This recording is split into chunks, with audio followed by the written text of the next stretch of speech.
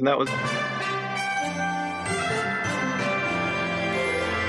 From the heart of our nation's capital, here's Family Research Council President Tony Perkins. Welcome to this Friday edition of Washington Watch, the beginning of Memorial Day weekend. And in advance, we wish you and your family and your friends the best of weekends ahead. I'm Jody Heiss, your host for the program on Fridays, and I'm the senior advisor to the president here at the Family Research Council. We're extremely honored to have you on board with us for this exciting edition. Let me share with you some of the directions we'll be going today. All eyes, of course, remain on House Speaker Kevin McCarthy and his negotiating team as they look to find ways to hammer out some sort of agreement with the White House negotiators as it relates to the budget and the debt limit. But while there are still some among the Democrats who are calling on President Biden to invoke the 14th Amendment, the White House itself seems to appear that they understand reality as it relates to that issue.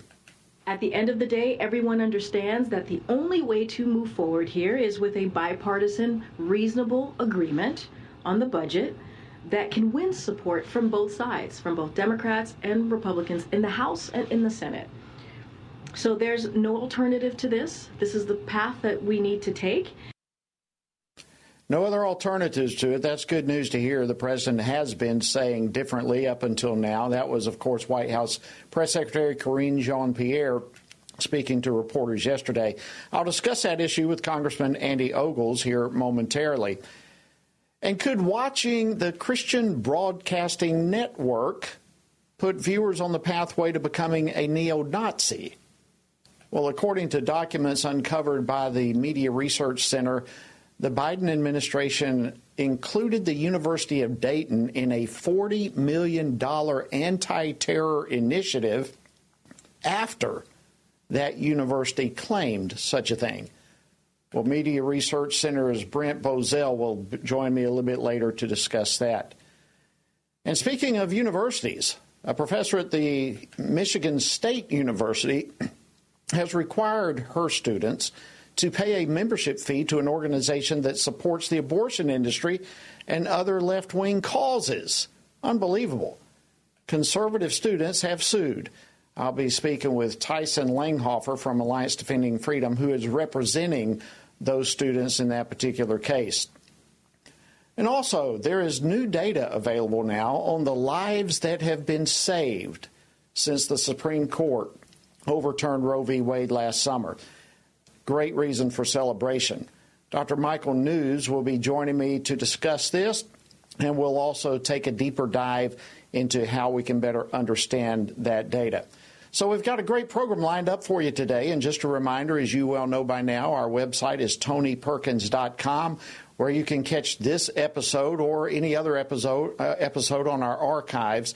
And speaking of episodes, before we jump into the program, if you tuned in yesterday, you'll recall that we talked about HB 648, which is a bill to protect children from transgender surgeries, and that was in the state of Louisiana. So as a reminder, for those of you who are watching or listening in the state of Louisiana, it's not too late to call the Louisiana State Senate and request that your Senate member move HB 648 to the floor for a vote by the full Senate.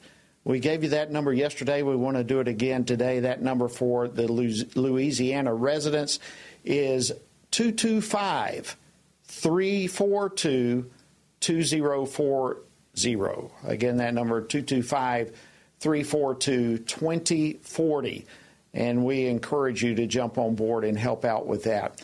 All right, as we move into the Memorial Day weekend, Republican negotiators continue their work on an agreement on the debt ceiling and a budget to try to rein in skyrocketing spending, the priorities, frankly, from the left.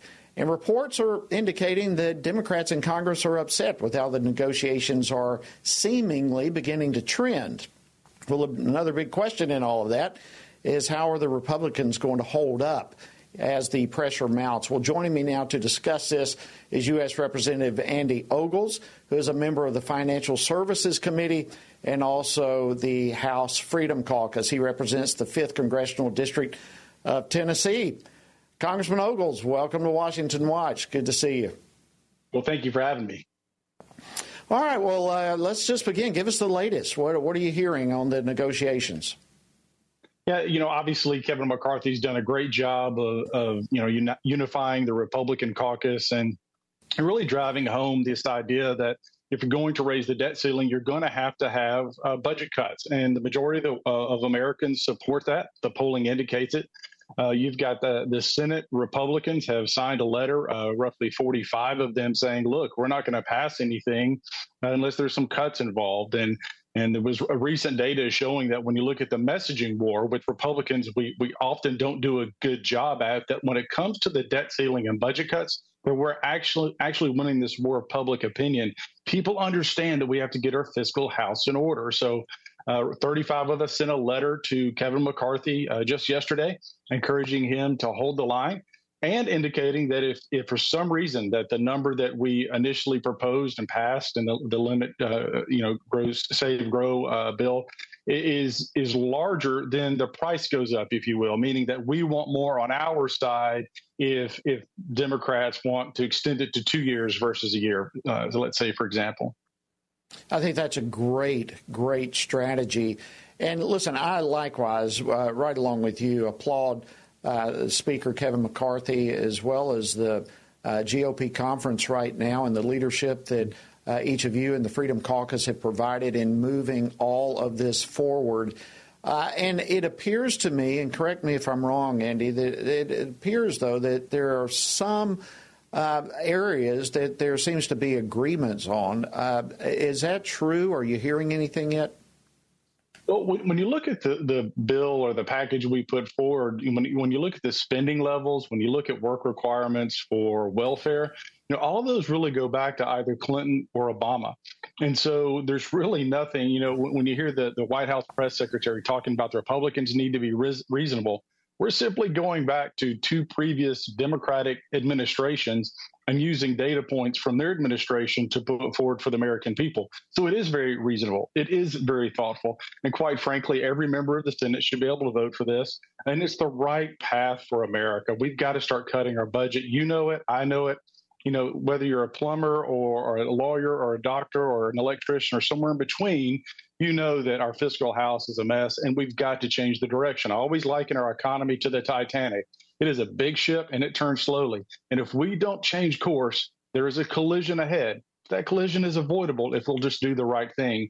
And that's where Biden's going to have to suck it up, do his job, and accept the plan that the Republicans have put forward. Absolutely. And, the ship does turn slowly, but the ship also sinks quickly if it doesn't turn. And so it's all in perspective together.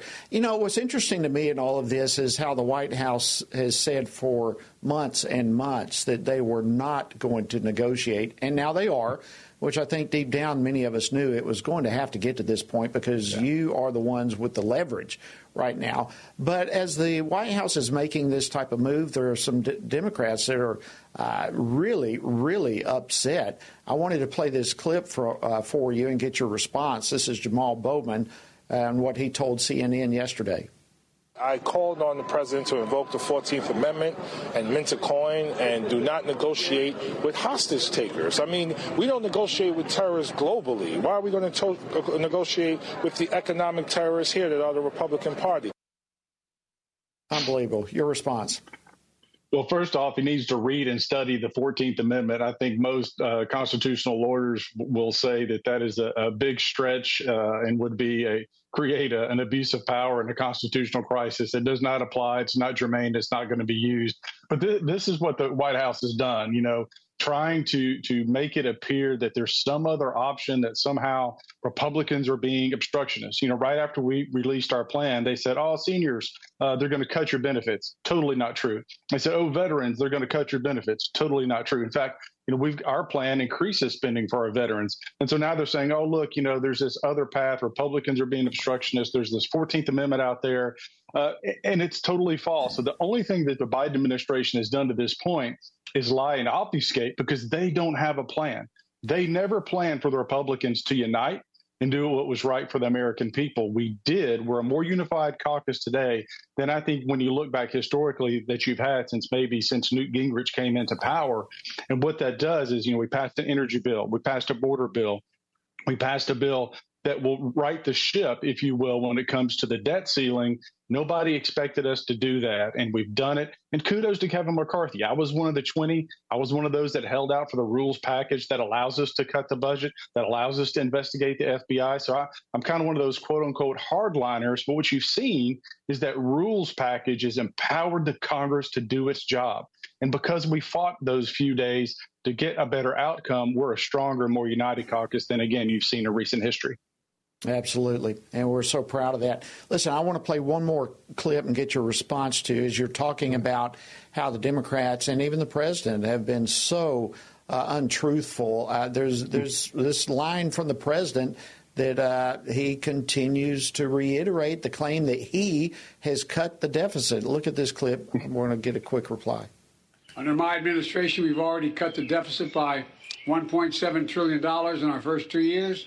I've reduced the deficit, I said, $1.7 trillion in my first 2 years without raising a cent and raising taxes above anyone making less than $400,000.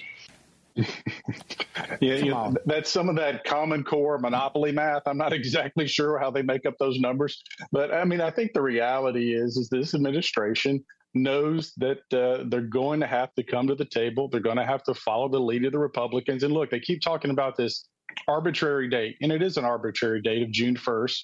If it was such a crisis, why did the Senate Democrats go home? Why did Biden go to Japan?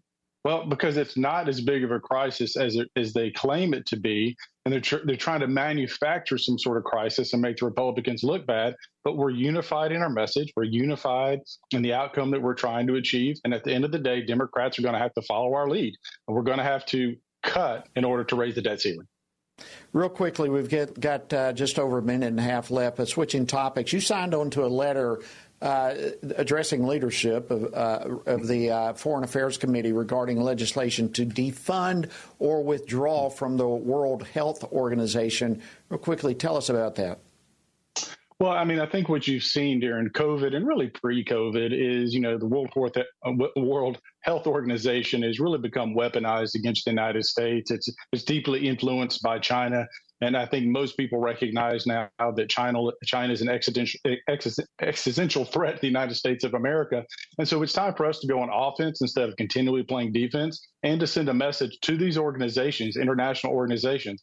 If you're going to get in bed with China, the United States of America is not going to play nice with you. And I wish others would catch on to that. We're all watching even now as the World Health Assembly is still going on. They're just giving themselves this treaty to give unelected bureaucrats authority over sovereign nations. It's really a frightful thing to watch. That's right. And I'll never bow down to the WHO, and I think no one in the United States should capitulate to do so either. Well, thank you so much, Congressman Andy Ogles. We appreciate you being with us this evening on Washington Watch. Thank you. All right, friends, is the Biden administration's Department of Homeland Security weaponizing and coming up with a program against Christians, conservatives, and the GOP? Well, a watchdogs group has investigated all of this, and they are suggesting indeed it appears we're going that direction. We'll talk more about this right after the break, so do not go anywhere. We'll be right back in just a moment. Today, more than ever, men need a reminder of what biblical manhood looks like and to understand God's good design for them, to serve as provider, instructor, battle buddy, defender, and chaplain. They need a battle plan to truly live out their role. Family Research Council's Lieutenant General Jerry Boykin and Dr. Keenan Kierton's book, Strong and Courageous, a sequel to Man, offers this battle plan so that men can pursue their God-given responsibility in a culture quickly turning away from God's design. The authors unpack the Old Testament book of Joshua as the focus of their study, asking readers to look to his leadership to help consider and apply the key principles of biblical manhood. It's time for men to accept their role in the family and community and truly embrace their God-given purpose.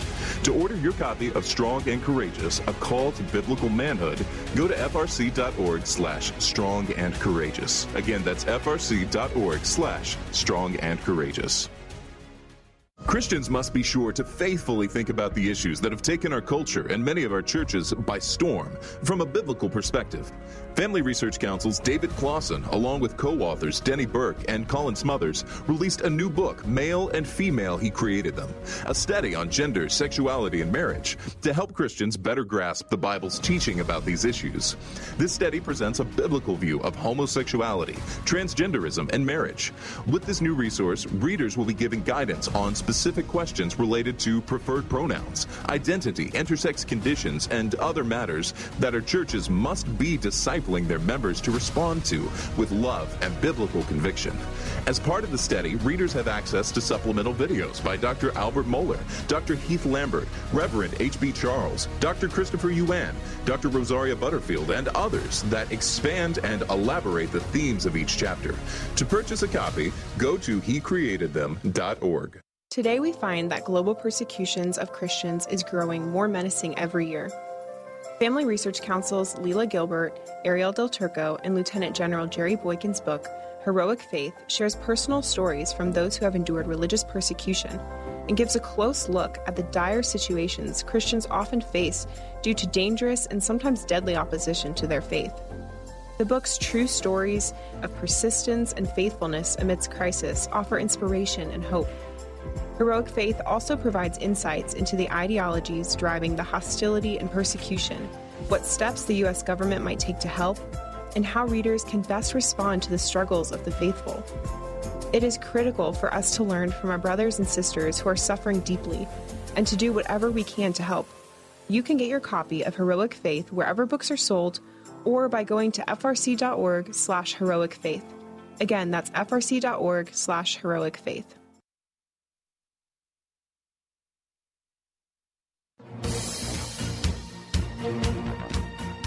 Welcome back to Washington Watch. I'm your host, Jody Heiss, an honor to be with you this evening.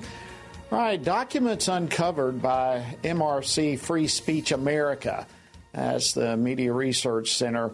They have revealed that the Biden administration has funneled millions of taxpayer dollars to a program meant to fight terrorism.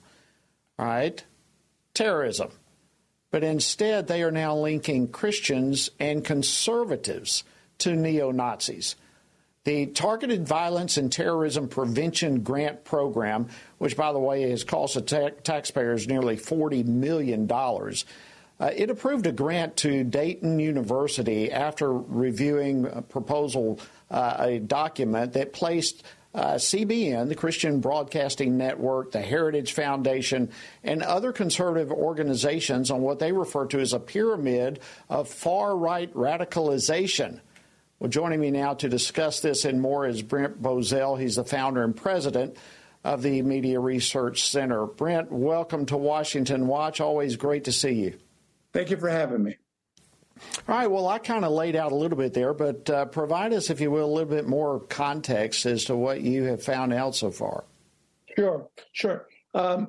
Ian, during the Obama administration, there was a proposed new program to run out of DHS called the Targeted Violence and Terrorism Prevention Grant Program. This was designed to teach people on how to combat domestic terrorism and the steps that they could take, basically. There were Republicans and conservatives who were very skeptical about this because they feared that one day a Democratic administration would turn it against Republicans and conservatives. When Donald Trump became president, he killed the program. At the end of it, it came back. Now the Biden administration has it, and it is doing precisely what people feared it was going to do. we looked at 80. Well, there are 80 grants that have been given out by the Biden administration, totaling over $40 million. We did FOIAs on 31 to find out what the grant money had gone for. Now, think about this, Jody. Number one, it's taxpayer dollars. And number two, if you're on the up and up, why do you refuse to turn over that documentation? And yet, every single one refused to turn over the documentation. Well, we have found ways around it. And we found ways around the University of Dayton and the grant that they got to look into what it was that they were doing. What we found was that the University of Dayton hosted a conference in December of 2021 on the topic, basically how to fight the radical right. And in it, they had a series of spokesmen. One who said that equated Ron DeSantis to the Holocaust, one who equated President Donald Trump to Pol Pot, the man responsible for the genocide in Cambodia. Then they had this, my favorite was this fellow, Michael Lowenthal. Michael Lowenthal was the person who put together this pyramid that we're talking about. On the first level of radicalization, you had such radical groups as the Heritage Foundation, which is perhaps the most prestigious conservative public policy group in America today. You had Fox News. You had the Christian Broadcasting Network. Let that one sink in. You had the entire Republican National Committee. So right off the bat, the DHS is sanctioning something where on the ground level, it's half of America. Go up a level from there. Now you've got more granular. Now you're looking at groups such as the NRA, PragerU, Tea Party Patriots, Turning Point USA, the ACU, Breitbart. All of those go into the second level. The third level, which is more spurious, is the pro-Nazi organizations, the radical right. And then the top one is the Nazi organizations. So this pyramid brings up, so you can see you start with Heritage and you end up with Nazis. So who is this Michael Lowenthal, who is a speaker at this conference? Michael Lowenthal is a member of Antifa. I can't make this stuff up. Michael Lowenthal is also a supporter of the Earth Liberation Front, ELF, which has been deemed by the FBI to be a domestic terrorist organization. And he's the spokesman he's one of the speakers on this thing. This man he also said at this conference, quote, he said that what they need to do is to infiltrate social media platforms, quote, to identify targets, create dossiers, surveil, interfere, misdirect, and disrupt. This is a fellow who went on to say, and I'm quoting here, a lot of things we are doing are illegal. It involves breaking the law. They took this conference, they wrapped it up, they put it in a bow, they mailed it with their proposal to DHS, and were awarded a grant for $359,000. Unbelievable. You know, that sounds very similar to the list that the SPLC came out with, or at least there's a lot of similarities in all of this. Well, listen, we've only got a couple of minutes left, Brent. What do we make of all this? Who should be worried about this? Should everyday citizens? I mean, it sounds like Christians are now suspect. It's the very thing you just said a minute ago. It's them doing this. It's the SPLC with their hate groups. It is President Biden saying the number one domestic problem in America is racism, going after whites.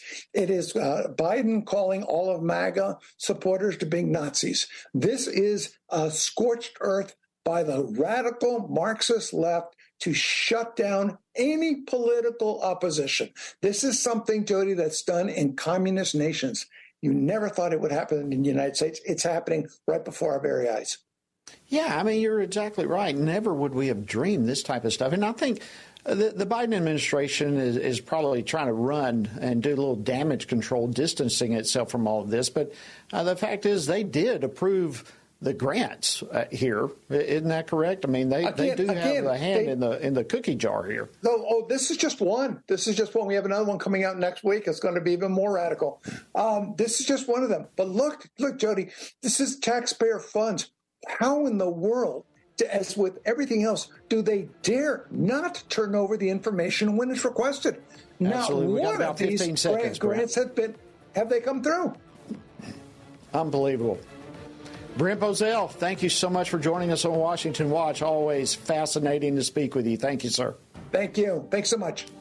Likewise. Have a great Memorial Day weekend. All right, friends, coming up, students are suing the Michigan State University after being forced to support left-wing organizations. I'll be talking with their attorney right after the break, so stay tuned. We'll be right back.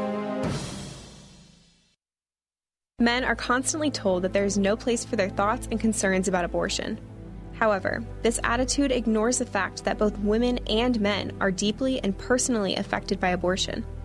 Furthermore, one does not have to be a woman to know that abortion ends the life of an innocent, unborn child. Every man has a role to play in protecting unborn lives and supporting the mothers in their families and greater community, which is why FRC's Center for Human Dignity has released a resource titled A Man's Guide to Standing for Life. This resource was created to help men positively address the topic of life. This guide will equip men with phrases to utilize or avoid, as well as practical tips for helping to protect life and the expectant mother or unborn child he knows. Every man has the opportunity to be an unborn baby's hero by stepping in to support a mother and speaking up for her child's life. Get this free guide at frc.org/prolifemen to learn more about the important role men play in protecting unborn lives. Have you seen the Now We Live series? It is a 6-week worldview Bible study created in partnership with Family Research Council and Summit Ministries. This video series was put together to help Christians propel faith into action. It offers 6 free videos to prompt rich discussions about some of life's most foundational questions among churches, small groups, and families. Each video is led by well-known Christian voices and addresses questions regarding worldview, Jesus, truth, identity, and society. It's so important for Christians to both know the truth and to live in a way that is compatible with the truth. Being grounded in what is true and living out God's grace allows a believer's faith to truly transform one's own life and ultimately help transform a broken world. Equip yourself and other Christians to learn more about what it means to truly hold a biblical worldview. Access this important series by going to frc.org/worldview. Again, go to frc.org/worldview.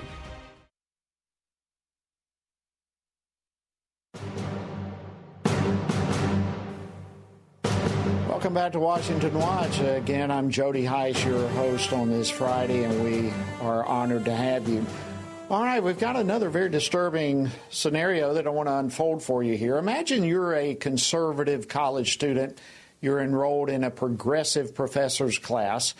Your professor imposes a mandatory $99 membership fee on every student in the class, forcing you to join and support her off-campus organization, an organization that's left-wing. It pushes the abortion industry and other causes for the left. All right, now then, I want you to understand this is not a hypothetical dilemma for Michigan State University students who are the clients of my next guest. Joining me now to discuss this is Tyson Langhofer. He's Alliance Defending Freedom Senior Counsel and Director of the Center for Academic Freedom. Tyson, welcome back to Washington Watch. Always good to see you. Thanks, Jody. Thanks for having me. All right. Well, listen, let's go into this. Tell us about your client's story and how this federal lawsuit came about. Yeah, well, I represent 2 students, Nathan Barbieri and Nolan Radomski, who are business students at Michigan State University. And as part of their requirements for their business degree, they have to take a Marketing 250 class, which is just a general business communications class. And when they enrolled this past spring, they saw on the syllabus that they had to pay to join this website called the Rebellion Community. They had to pay an additional $99 in addition to tuition. So they thought that was kind of weird because it's an online learning platform, but Michigan State has its own free online learning platform that all the other professors use, which has all the same functionality and so forth. So there were some questions initially, but the professor said, this is what's required, and so they kind of let it go. But some students started doing some research, and they found a post by the professor where she said, she was encouraging other people to join the Rebellion Community and said that all proceeds would be donated to Planned Parenthood. So this obviously concerned my clients because they're pro-life and they're Christians and they don't want to support left-wing causes that have nothing to do with the class. Wow. So, yeah, pretty crazy. Yeah, this is crazy. So Amy Weisner, by the way, is the professor here in question. And now, as I understand it, correct me if I'm wrong, she actually had permission from the dean to compel these students to pay this mandatory fee. Is that correct? Well, it's a little bit unclear. There's a policy which essentially is a conflict of interest policy that the university had recently enacted, and it was designed to essentially deal with the situation where a professor who has written a textbook, say, on the curriculum, and then required the students to buy the textbook. If the professor received a royalty from that, the policy essentially encouraged the professor to give that to some cause that supported students. That's not really what happened here. I mean, that's not at all what happened here. Here, you had a professor who fabricated a requirement to join a political group that had nothing to do with the class. But essentially what we're asking as part of the lawsuit, we're asking the court to enter an order to prohibit the university from allowing any professor to ever do this in the future, just in case the university does in fact say that this policy allows this to happen. So what would happen to these students if they refused to pay it? I mean, what were the potential consequences for a student in the class? In what way would they be punished, or what would happen to them? Well, the professor made it clear that they couldn't pass the class unless they joined the website. They had to pay that. It was clear they had to do that. In fact, all of the discussions were going to take place on that website, and there was class readings on the website and things like that. So they couldn't pass the class unless they joined. And so my clients paid the money and joined, but they were obviously really disturbed to find out that this professor was going to use those funds to donate to Planned Parenthood.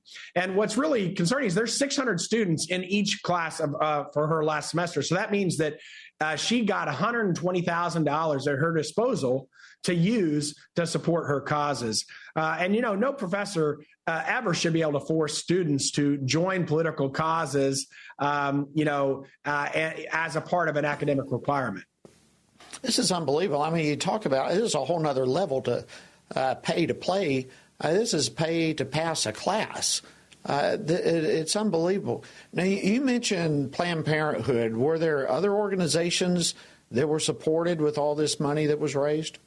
Well, it's unclear. What she did say is she had other posts where she said, pay money to the Rebellion Community to help me to burn down the patriarchy. And she was promoting this rebellion RV tour where she was going to travel the country and start little rebellions to burn down the patriarchy, whatever that's supposed to mean. And so what it appears is that she was also using this money to support her own RV tour, because she was also promoting a book known as The Rebellion that she was supposed to be putting out as well. And so it appears that she's using this for her own political causes to start this rebellion across the country.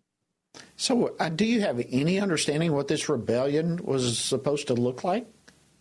No, not anything other than what she kind of said on these vague allegations about somehow the patriarchy harming, some unknown people, I guess, in the country. Who knows exactly what she was wanting to do? But, it doesn't. It's what's really concerning is that a professor at a major public university would feel comfortable doing this. Nobody should ever be compelled to pay fees to support somebody's private political speech, regardless whether it's liberal or conservative. It doesn't really matter. That's a violation of the First Amendment. Wow. Tyson, thank you so much for joining us on Washington Watch and for all that you and ADF do. We are deeply grateful. Thank you for joining us. Thanks so much, Jody. All right, friends, don't go anywhere. More Washington Watch on the other side of this break. We've got some very good news we want to bring your way regarding the Dobbs decision and how it has indeed been saving lives. We'll talk about the sanctity of life right after the break. Stay tuned.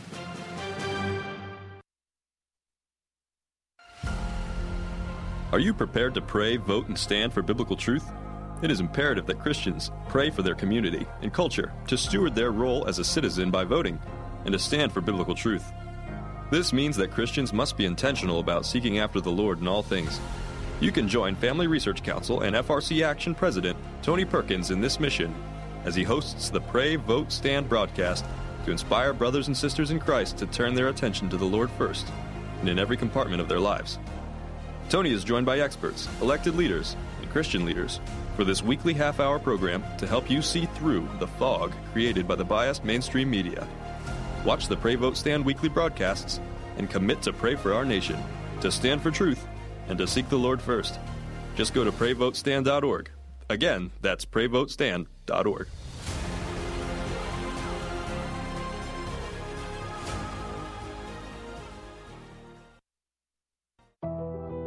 Tech censorship is on the rise. Big tech companies are attempting to cancel conservatives and Christians, which is why here at Family Research Council, we've decided to be proactive so that big tech cannot silence us completely.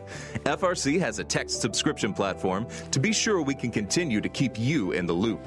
That way, you can still find updates on faith, family, and freedom. You can get FRC's content straight to your phone. Just sign up for our text alerts by texting STAND to 67742. Again, you simply text STAND to 67742, and FRC will send you special alerts on the issues that matter to you. By subscribing, you'll also be one of the first to know about our upcoming events and programs. All of this info is yours with just a simple text. You'll have access to content that will help you continue to stand for faith, family, and freedom, and you'll know about opportunities to connect with like-minded community. Just text STAND to 67742 and be the most informed person you know. Finding a quality news source today in this media-saturated world can be incredibly difficult. It is important to stay informed on what is going on in the world, but you need a news source you can trust. That is why Family Research Council created the Washington Stand, an online news platform with a mission to provide readers with free, factual news stories and commentaries, all from a biblical worldview. Based in Washington, D.C., our reporters provide reliable information on the most crucial issues of the day, ranging from breaking news on the hottest Supreme Court decisions to details on the latest public education stories, updates to domestic and international religious liberty cases, and more. We want you and your family to stay informed on what is happening in the world that affects faith, family, and freedom.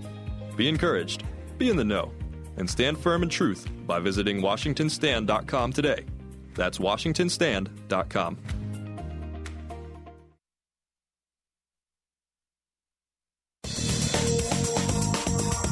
Welcome back to Washington Watch. I'm your host, Jody Heiss. Honored to be sitting in on this Friday edition of the program. And again, happy Memorial Day to each of you as it is about to get underway. All right, before we get to our last guest, Target, as you well know, has chosen to stoop to new levels of evil. Their 2023 Pride collection features tuck-friendly swimwear and pro-LGBTQ clothing for infants and children. And they even partnered with an outspoken transgender Satanist to design some of the products. And since Target has chosen to target our children to promote this sexual and demonic agenda, we're launching a new petition here at FRC, and we're asking people not to shop at Target until they reverse this decision and apologize. So we encourage you to join us with this. If you'd like to sign the petition, simply text the word Target to 67742. That's Target to 67742, or you can go to frc.org/Target. And we thank you for joining us with that. All right, now, according to a recent report by the #WeCount project, which is sponsored by the Society of Family Planning, there were roughly 5,000 fewer abortions every month since the Supreme Court overturned Roe v. Wade last June. That means that over the past year, at least 60,000 babies that the abortion industry wanted to kill, they are with us today. It also means that there are many, many mothers who were spared the trauma of going through all of this. And I know that many, many of you who are listening and watching today played a significant role in working and praying about all of this over the years. But there's more to the 60,000 figure than meets the eye. So here to break all of this down and all the numbers is Dr. Michael New.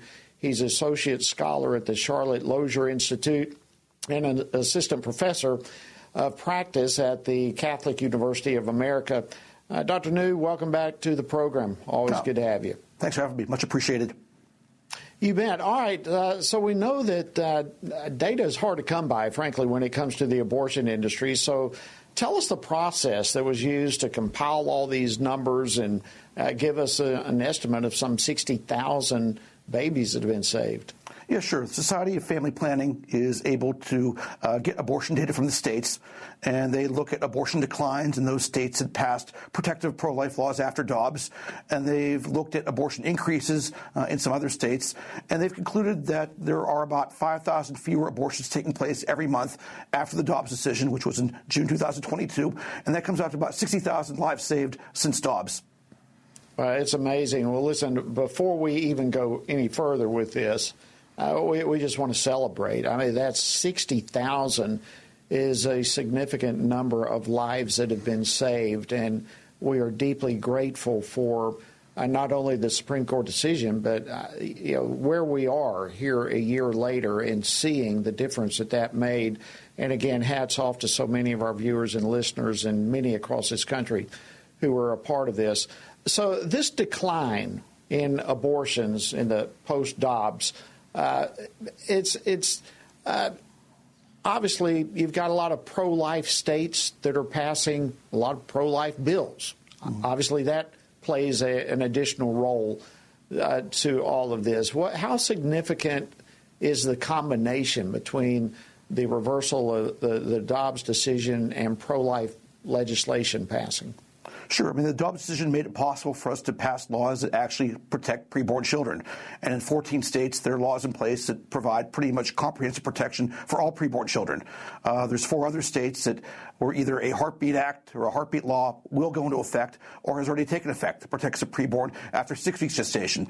And data is very clear, both in the U.S. and overseas, that when you put laws in place to protect the preborn, abortion numbers go down and lives are saved. So are you seeing this expand? We've seen a lot of pro-life states move forward on some really good legislation. Are there more states that are jumping on this bandwagon that you're aware of? Sure. Just within the past week, I think we've had positive developments in 3 states. Nebraska and North Carolina both passed pro-life laws to protect preborn children after 12 weeks gestation. South Carolina, their governor just signed a Heartbeat Act that will protect preborn children after 6 weeks gestation. And we know these incremental laws have an impact. We know that even any incremental law we pass does quite a lot of good. The Hyde Amendment, which prevents the federal government from using taxpayer dollars to fund elective abortions through the Medicaid program. That has saved over 2.4 million lives since 1976. And there's good research showing that, parental involvement laws, informed consent laws, these laws all save lives as well. Wow, it's tremendous. Well, as we're watching a lot of pro-life legislation move across the country, we're also watching, obviously, a heightened attack on not only the states, but the legislative organizations, the individual members of those legislatures. The pressure is mounting, wouldn't you say, as we are seeing more and more lives saved? We're also seeing this whole issue stay very much alive, and the pressure is mounting both on the federal and state levels across the country. Yeah, absolutely. I mean, there's a lot of good opportunities for pro-lifers to go ahead and pass protective laws in other states. Me and other pro-lifers think that this is just not a states issue. We'd like to see the federal government take some action. Many of us would like to see Republican presidential candidates agree to support federal legislation to protect preborn children. Some of our Republican candidates are on board. Some are not right now. But again, we view this as lots of great opportunities, and we want to try to protect the preborn at all levels of government, local, state, and federal. So what about these states that abortion is still largely permitted. All right. Are those states also seeing a decline in abortion since the Supreme Court decision? Unfortunately, no. We've seen abortion numbers go up in a lot of these states that are not protecting preborn children. Pro-life laws do a lot of good, but they're not magical, and they can be circumvented. And sadly, there are women who will cross state lines and obtain abortions in states where the laws are more permissive. So in many states that have not passed pro-life laws, we do see abortion numbers going up. Sadly, we also see a lot of states making bad policy choices. Many liberal states are trying to expand access to abortion. Recently, the Medicaid programs in Maine and Illinois, they started covering elective abortions. Massachusetts weakened their pro-life parental involvement law. Illinois, tragically, repealed their pro-life parental involvement law. So we do see some bad things happening in blue and liberal states. All right, so you mentioned a little while states like Florida, Nebraska, the Carolinas, some of these others that have recently passed some good pro-life legislation. What, based on the numbers that you've looked at in other states, what would you anticipate is going to be the result in those type of states as it relates to protecting life and the number of babies, perhaps? Have you been able to look into those type of figures? Well, I know in like South Carolina, data I've seen from their Department of Health indicates that there's over 2,500 abortions take place after 6 weeks gestation every year. Now, this law won't save all of them, but it will save a lot of them. So I certainly think the recent law that Governor McMaster signed in South Carolina will save thousands of unborn lives. Okay, so talk to us about a state like Colorado, okay, where abortions actually have increased, okay? Some would argue that states such as Colorado are seeing an increase in abortions because out-of-state mothers are coming there to get an abortion. Is that accurate, or is it because these type of states are just making abortion more accessible?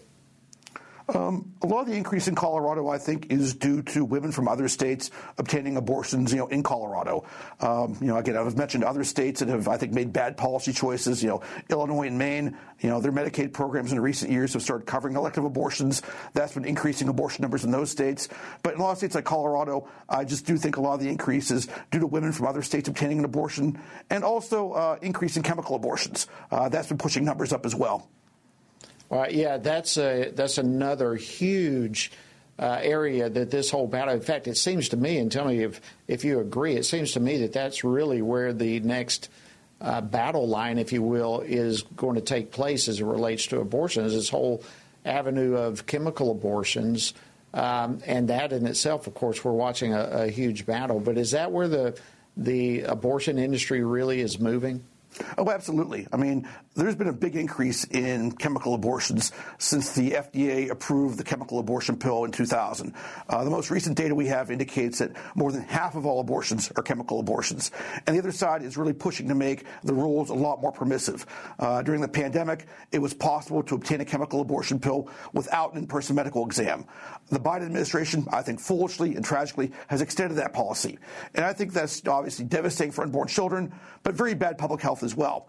If a woman has an ectopic pregnancy and she obtains a chemical abortion pill, that could be fatal.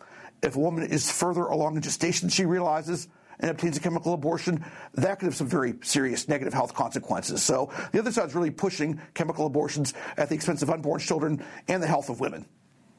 And not only are they pushing it, but they have the political wind to their sail as well.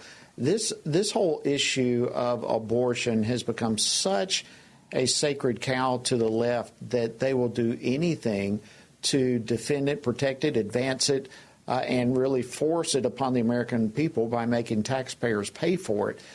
So what is it, in your estimation, that is driving all of this? We watch, as you just described, the science tell us these chemical abortion pills are dangerous. They have not gone through proper study and research through the FDA and so forth, and yet they are being pushed upon the American people as though it's something as basic as a Tylenol or something of that nature.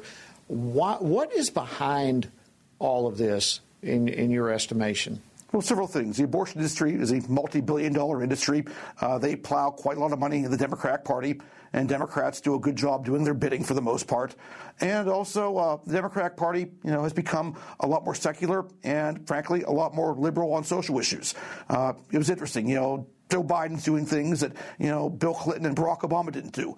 Barack Obama never came out against the Hyde Amendment. Obama thought, abortion should be legal, but he seemed to agree, at least with his budgets, that federal taxpayer dollars shouldn't pay for elective abortions through the Medicaid program. Every budget that Joe Biden has released has proposed removing the Hyde Amendment. So not only does President Biden feel that abortion should be legal, again, he wants our taxpayer dollars to pay for it. It's stunning, and seeing where all of this is going. I don't know if you just saw or heard the previous guest that I had. There's a case where even universities are forcing students to pay, at least in this one particular class, pay mandatory to pass the class. You have to pay a fee to the abortion industry to pass the class. It's like this is something that is being so forced upon the American people that is so in itself un-American, let alone the nature of ending innocent lives. Do you see, obviously this battle is going to increase. What do you see is going to ultimately, where are we going with this whole chemical abortion push? From a legal, I don't know, you may not be able to answer from a legal perspective, perhaps you can, but just your opinion, where is this whole new avenue of abortions headed? Well, it's exciting. I mean, Alliance Defending Freedom is pursuing litigation against the chemical abortion pill. They've argued, I would say correctly, that the chemical abortion pill should have never been approved by the FDA in 2000. The FDA approved it under kind of circumstances that should have only been allowed for like life-saving drugs. Pregnancy is not, in most cases, a life-threatening condition. So the FDA, or I should say Alliance Defending Freedom, has made some very strong legal arguments. Their case was heard by the Fifth Circuit Court of Appeals. We're waiting for a decision on that. But there is a good chance that some good litigation, might protect women and preborn children. Wow. What other trends are you watching out there, Dr. New? What do you, in the whole pro-life and the abortion push side of things, one way or the other, what positive and or negative other trends are you witnessing in this post-Dobbs environment? Well, I just think we're going to see lots of polarization. I think the other side is going to try to push chemical abortions as a way to kind of circumvent some of the pro-life laws that are in place. I think you're going to see, a lot of liberal states, sadly, trying to make abortion policy more permissive. We have to push back against that. And we have some exciting opportunities in conservative states to pass better and stronger protective pro-life laws. So the way I see it, Dobbs has created lots of opportunities for pro-lifers, but also lots of challenges.